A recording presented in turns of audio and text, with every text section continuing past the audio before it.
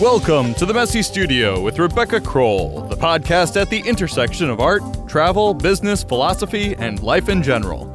I am Ross Tickner, Rebecca's audio producer, podcast guru, and her son.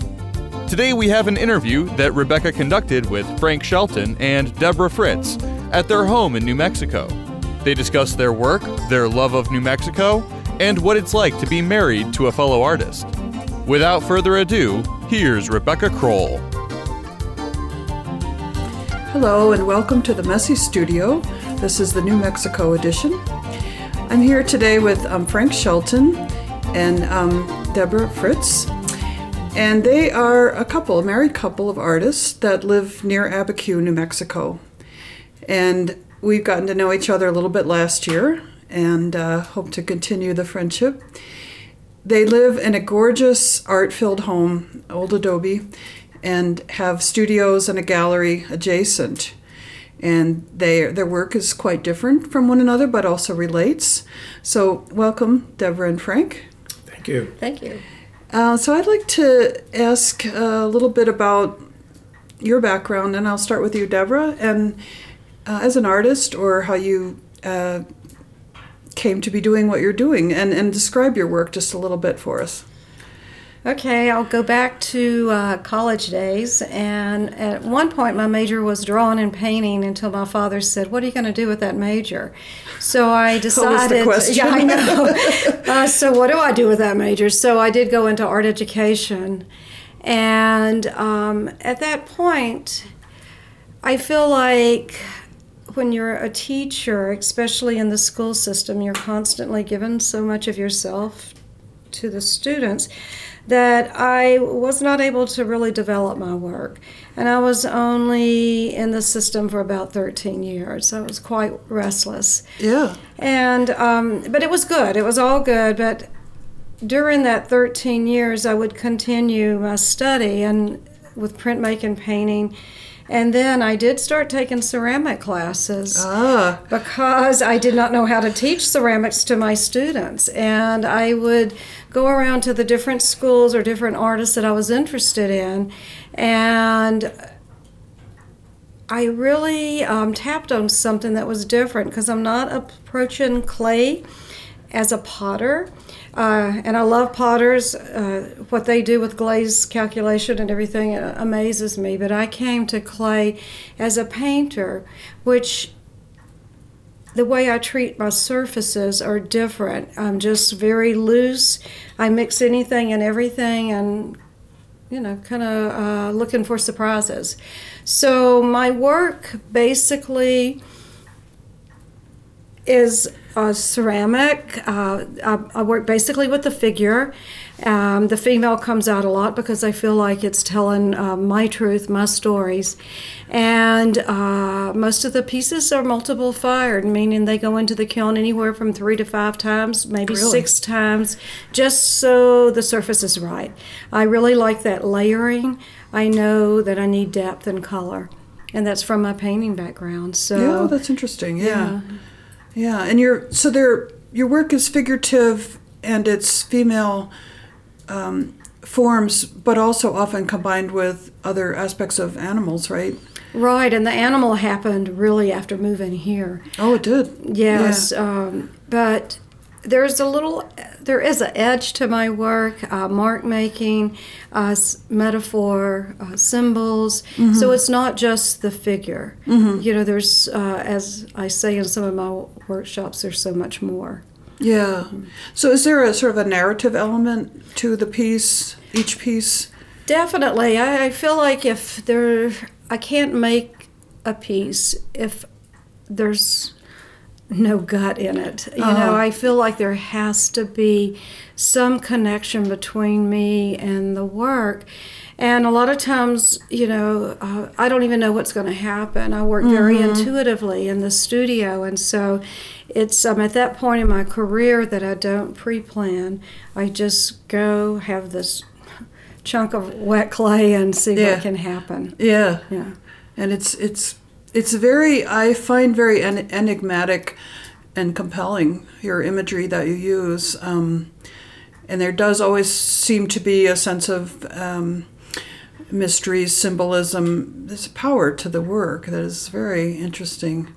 And just tell us quickly, and we'll have this again at the end of the podcast, but tell us your website in case people are listening and right away they want to look. Okay. It's Debra, Debra, Fritts, Fritts, artist.com. Okay, great. Okay, great. So, and Frank, why don't you tell us a little bit about your work and yourself? Okay. I also have an art education degree. In going to school in the late 60s and 70s, I bounced around from subject to subject and was in fine arts for a while, was in history and was in philosophy. But finally, I decided that I got into art education, not because I wanted to teach. I never planned on teaching a day in my life. I only got it because I could get out of school in a year.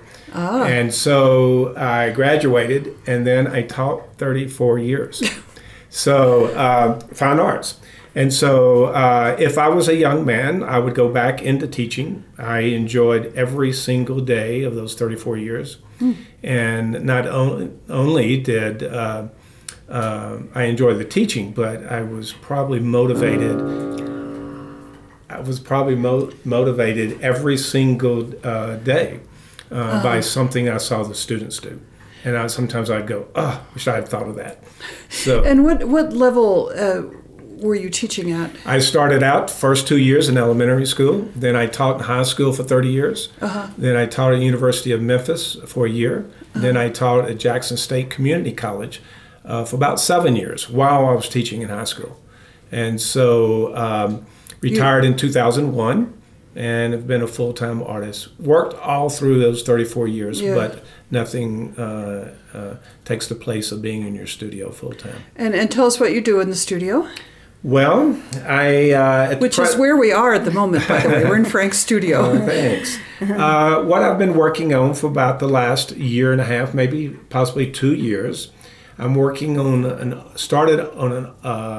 I had an old drop cloth. I got in one of those moods where I needed to clean my studio. I just had too much stuff in. So I started throwing things in my car to take them to the dump.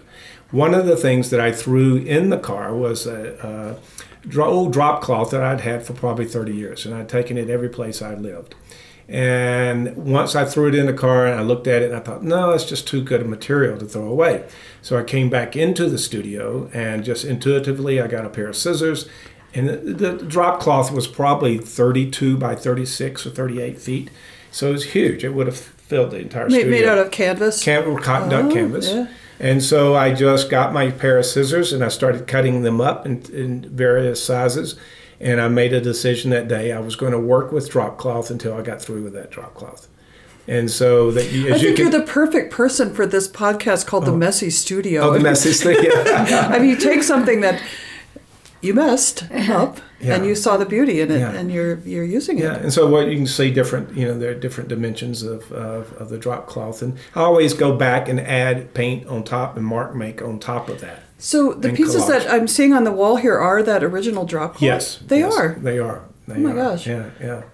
So when I got through with that drop cloth, then I started going around looking for other drop cloths. Yes. Every time I see a painter, house painter or something like that, and loading their trucks full of drop cloth, I'll try to ask them and ask friends, do you have any old cotton drop cloths? So I've gotten 3 or 4 of them that way too. So I'm still, as you can see, I'm still working with the drop cloths. Yes, you are. And so the end result is a very a layered look of kind of atmospheric, abstract work, and you definitely see the cloth. The cloth is coming through, and then layering of paint on top. And so do you, as you're working on them, how do you compose, or how do you see what you're going to do with them?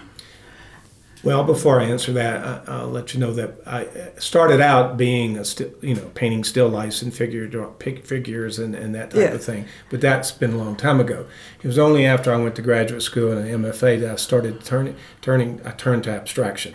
They wouldn't even let you in this graduate MFA program if you were a realist of any kind. Oh. Now, once you got in, then you could paint anything you wanted to. Mm-hmm. But they turned me to abstraction.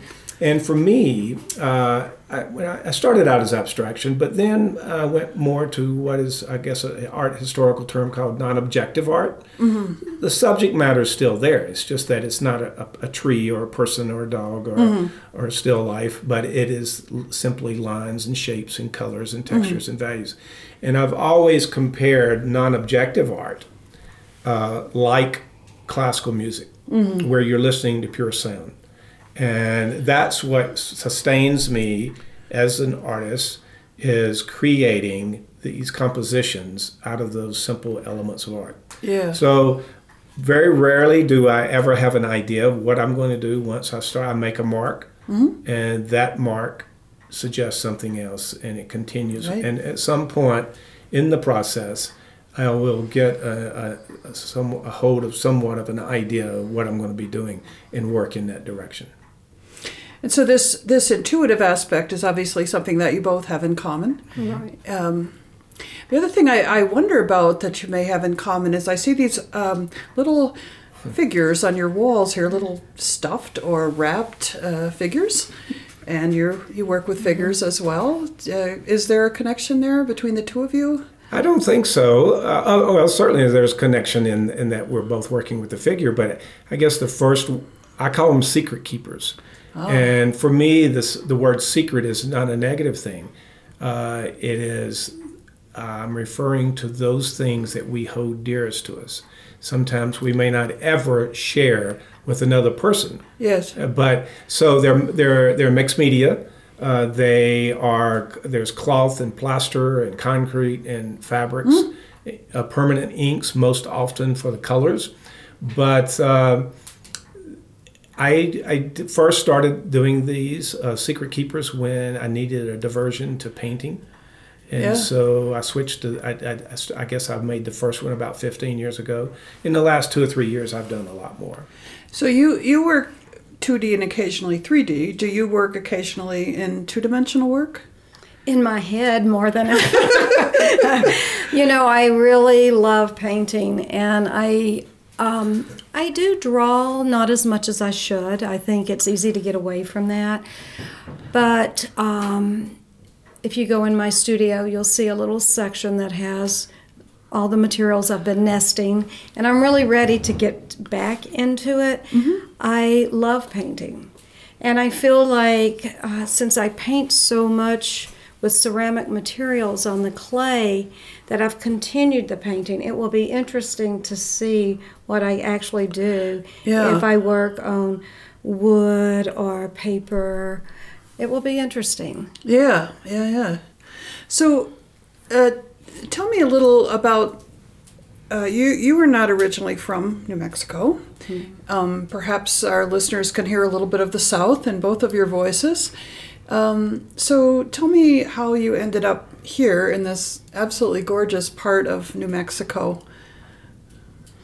I think for Frank and I, we started visiting, and one visit a year went into 2 visits a year. And you're from Atlanta? We moved here from Atlanta, Georgia. Right. And there was something about New Mexico that we felt could help us grow as artists. And we finally decided after many years of visiting that we needed to live here. And I felt if I did not live here, that I was denying myself something.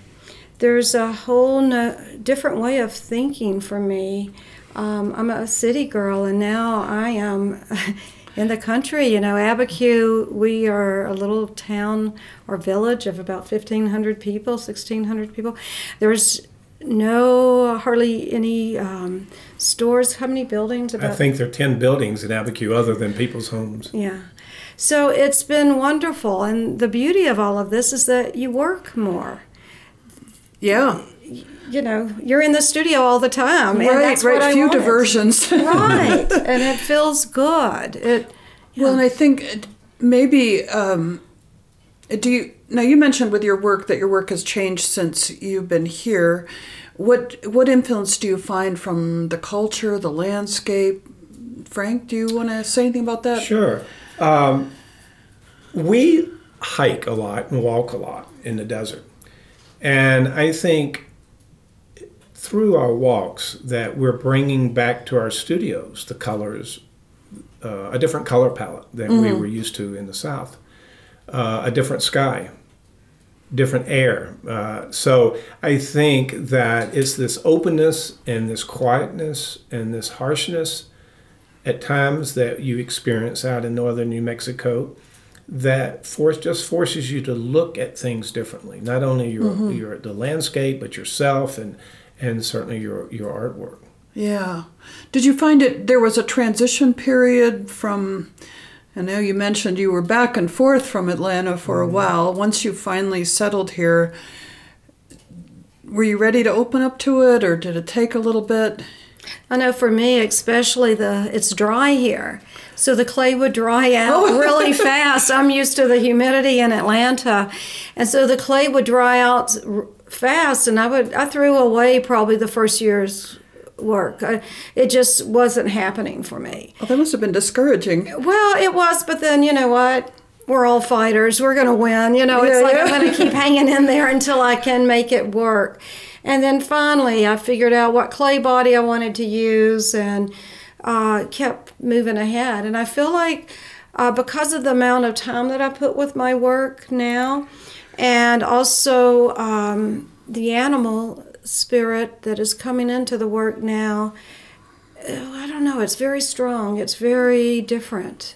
And once, Frank was talking about our walks, the bone or what's left behind, what remains has really created a series for me in my work that I'm really interested in.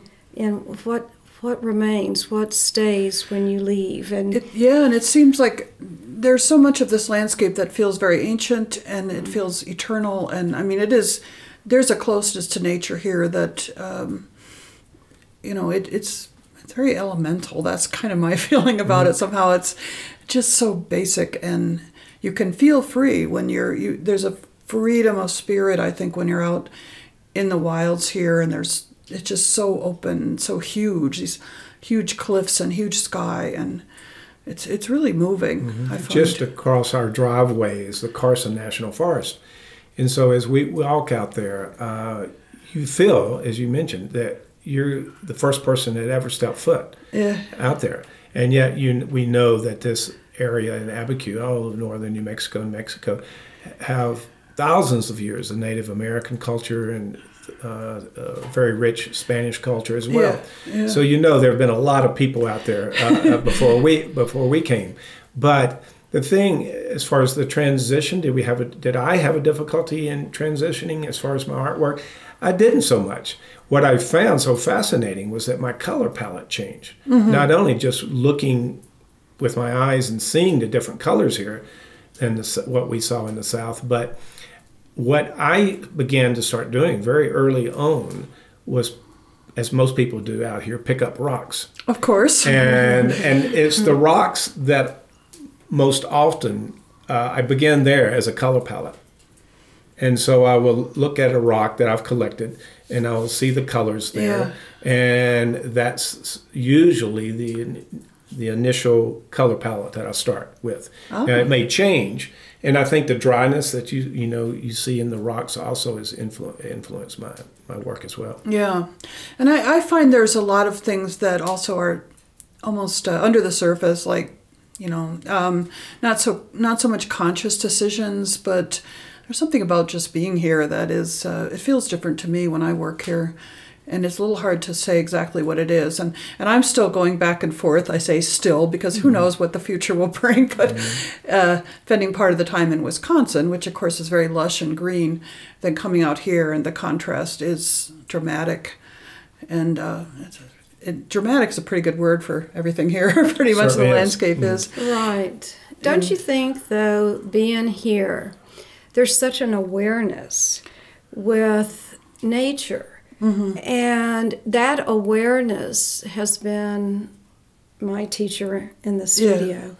Yeah, I mean, even just an ordinary drive, like from where I live, if I drive up to Taos to go to the grocery store, just some mundane errand, and I'm driving up the Rio Grande Gorge, and I'm just blown away by what I'm looking at. And Absolutely. I think, okay, going to the grocery store, but it's just like, Whoa. very nice trip to the grocery store. I'm having a great time going to the grocery store. It's so different, yeah. So yeah, New Mexico, we love it. And you have made a lovely home here, a beautiful adobe, full of art. Both of your studios, you have a little gallery here with your work in it. I know you've made connections with artists in the area, and you've found a real home here. So that's wonderful. And I guess I'd like to talk a little bit more about the fact that you're both artists and you're a married couple. And I'm kind of curious because my own husband is not an artist, although he appreciates art. And, you know, he certainly will comment on my work if I ask him to and give me some feedback. But I kind of have to, you know, pull him into the studio and say, look at this, tell me what you think. And I wonder, how does it work? Your studios are right adjacent to one another. Do you tend to migrate back and forth, or you kind of keep your own space? See that door? The door. There is a door between them. We do shut the door. It's kind of romantic to think that you could share a studio, but both of us listen to different music. We have different work habits. You can tell Frank is very organized, and I will start a piece in the middle of my studio, which makes no sense at all. So, but I really respect his opinion, and I do ask him at times, hey, what do you think of this? Is this working? Because feedback is nice. It is. And being isolated like we are, because we're not in a community, you know, where most of the artists here are very private. And I feel like that's one benefit that I have with Frank being my husband and being an artist. And I listen to what he says. I don't always do what he says, but it's important to hear. Yes. And that's very nice for me. Well, and as you say, the isolation is a problem for a lot of artists. And yeah, you've got your feedback person right here. And this works for you as well, Frank? It does. I think I mentioned to you before we started, we have a door into my studio, a door into her studio. So when we're both in the studio, rarely do I come through her door. Right. I come through this door. Yes. And to respect her privacy and her thinking time. And she will do the same with me. And as Debra mentioned, we periodically will ask one another, you know, come look at it and just tell me what you think.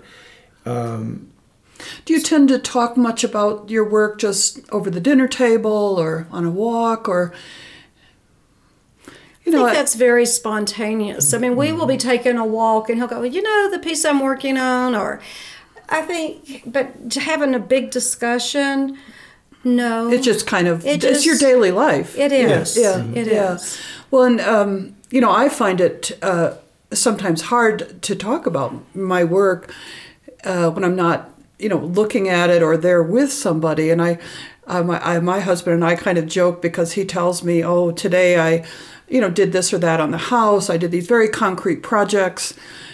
And I say, well, I put some paint on, I took some paint off. And, you know, it's like, maybe I add a little more blue here. You know, it's like, it is hard. It's hard to talk about it when you're just conversing. And, you know, so this is really nice that you really can, you know, have that ongoing conversation. I think for us, it's kind of like when we stop in the early evening, we'll come inside and say, how was your day? You know, was it good? You know, or I'll say, hey, I'm stuck on something. Right. It will be that kind of a conversation, which is good. It's a day of work. Like many other people have a day of work, and you just say, how was work today? And yeah. But I think it's really, really good that you have that kind of basic understanding of the ups and downs that we go through in the studio. We all do, and it's it must be very nice to have that understanding. That's very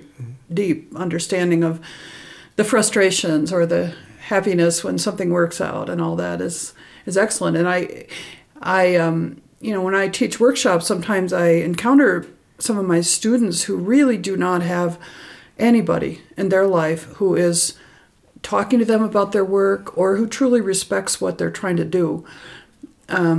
It's hard for families sometimes to understand, and particularly if it's someone who has had another career and they come into it late in life, and all of a sudden they're in their studio all the time, and the people around them are saying, what's going on?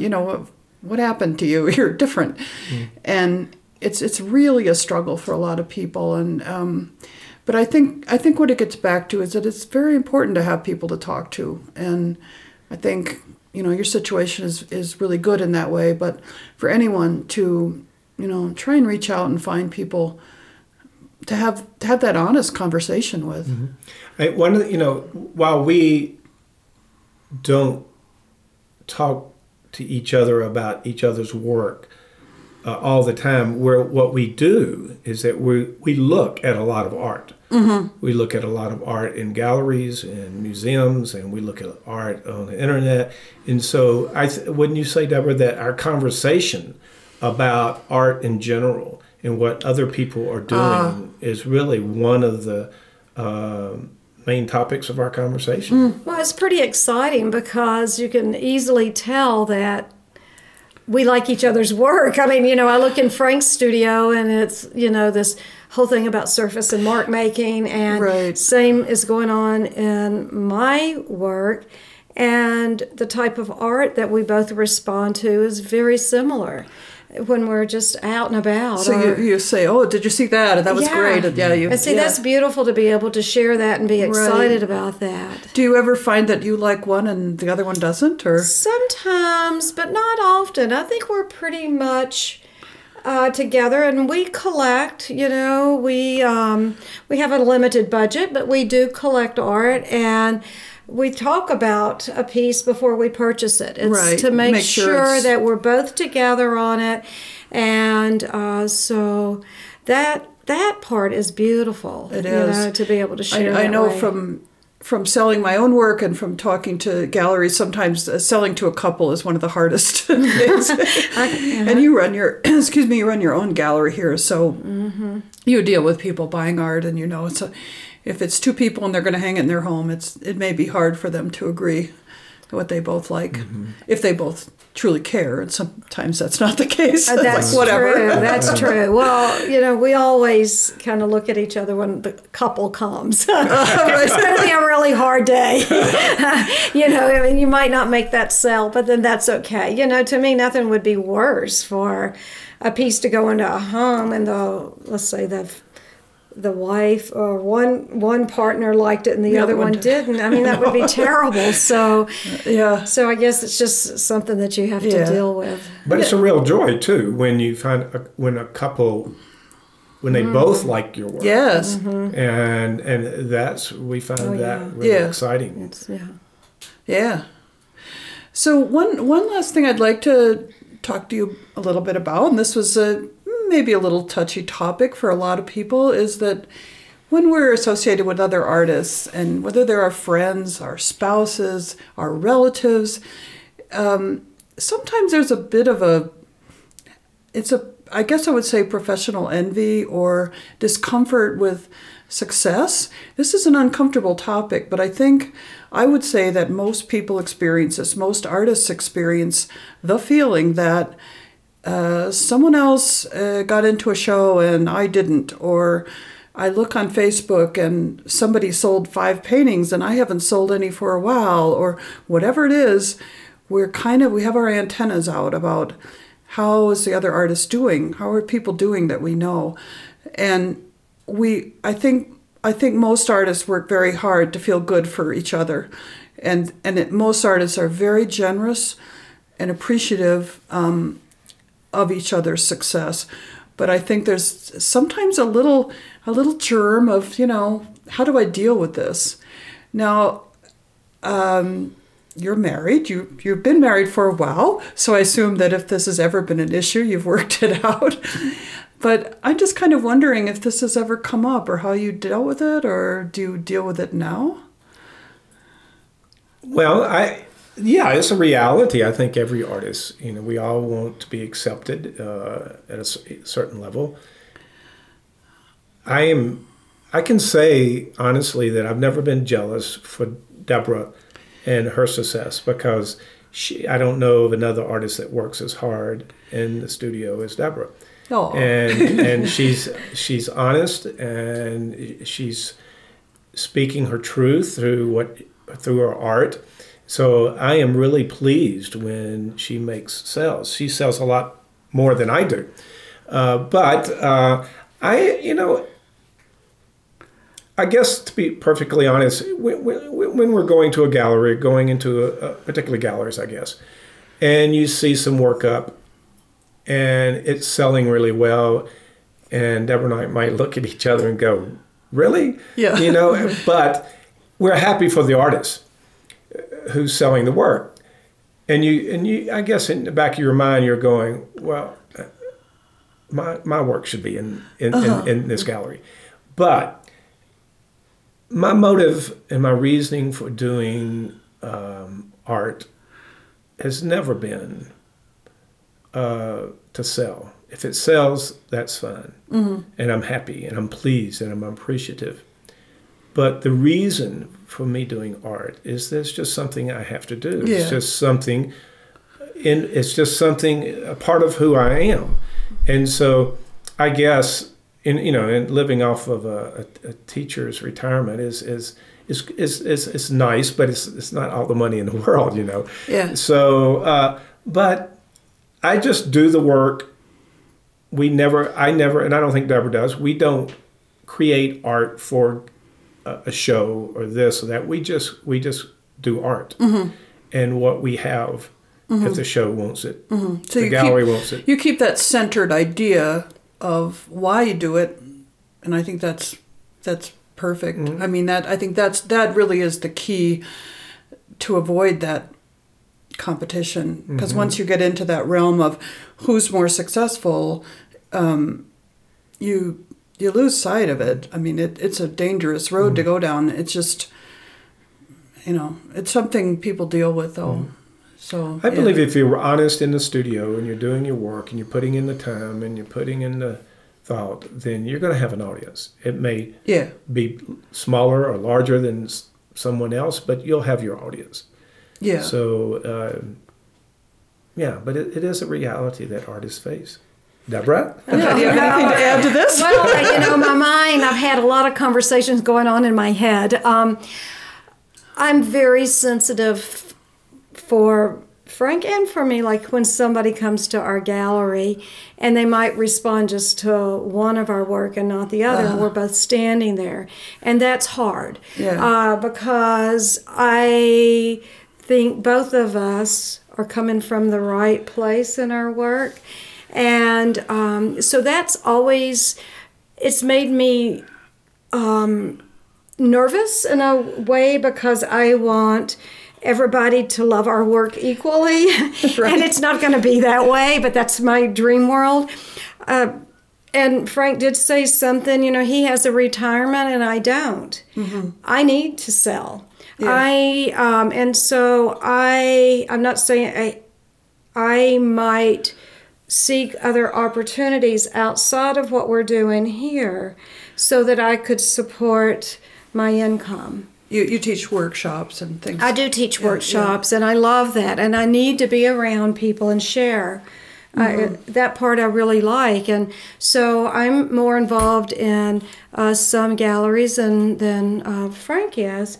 But I feel like in the beginning of my career, at least 20 years ago, I did art for the galleries. The work was selling. I was doing my work, but I was really working, a gallery would say, well, do you have a piece that's 32 inches tall? It's like, yes. Mm-hmm. I'm not doing it anymore. That's what New Mexico has given me, because I have the time now. I'm not wasting any time. I'm in the studio and I make the work. And when the gallery needs more work, I'll send images, and it's like, you select. This is what I'm doing now.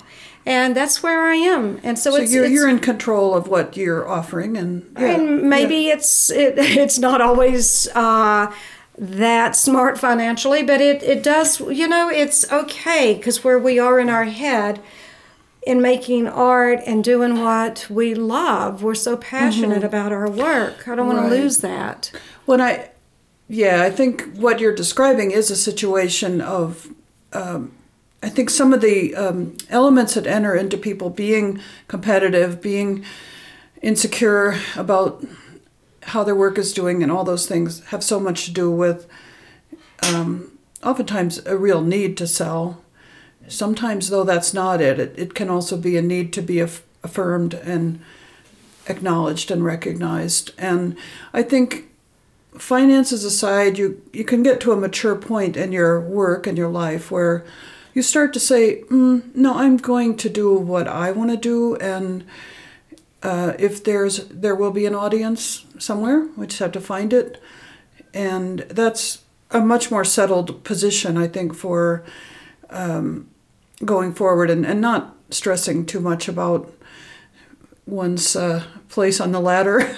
Because, I mean, it's a cliche, but there's always people who are doing better than you, and there are always many people who are not doing as well. And the more you look around at that, the further you get from your own purpose, I think. Well, plus it's so regional. We were shocked because, living in Atlanta, and we knew that whole art scene. And then we came here, and so many people didn't know the artists that we highly respected in Atlanta. Right. So it is so regional. And you just have to believe that there is a space and a place for everybody in this crazy art world, huh? I think that's a really good attitude. And on some level, I always feel like if anybody's doing any art, whether I like it or not, or whether I think it's good or not, they're doing art. I mean, come on. Absolutely. It's better than many other things people could be doing. And Absolutely. So I think the more generous and supportive we can all be with each other, the best it is, and not to become elitist or putting people down because they're not where you are and all that stuff. It can be nasty out there, honestly. But I find so many artists are really very kind and generous and supportive of one another, which always gives me a lot of good feelings and hope. And we're all in this same boat in some way. So, well, look at us. All three of us are teachers too. Yes, we're that's full-time true. artists and teachers. And, yes, that's true. And that's the beauty. That's a way to that's a way to give back and help people. And it's pretty satisfying. So. Right. Well, I want to thank you both. This has been a really interesting conversation. And Frank, we didn't get your website. My website is franksheltonart.com. Okay. .com. Okay. franksheltonart.com. Great, and we'll put links to those when when we publish the podcast. So, thanks so much. This was fun. Thank you, Rebecca. And thank you. Can't wait to come back to your place. All right. Well, that about wraps up this episode of The Messy Studio. You can find The Messy Studio on Facebook. There you'll find photos and show notes, as well as relevant links. You can also find public Facebook profiles for Rebecca Kroll and myself, Ross Tickner. Make sure to check out www.coldwaxbook.com and www.rebeccakroll.com and sign up for the email lists to stay up to date on events, book signings, and openings. Please subscribe on iTunes, rate and review the show. You can also look for us on Google Play, Stitcher, and TuneIn. Thanks for listening. We'll be back again next week. Until then, embrace your own creative space. Messy or otherwise. Thank you.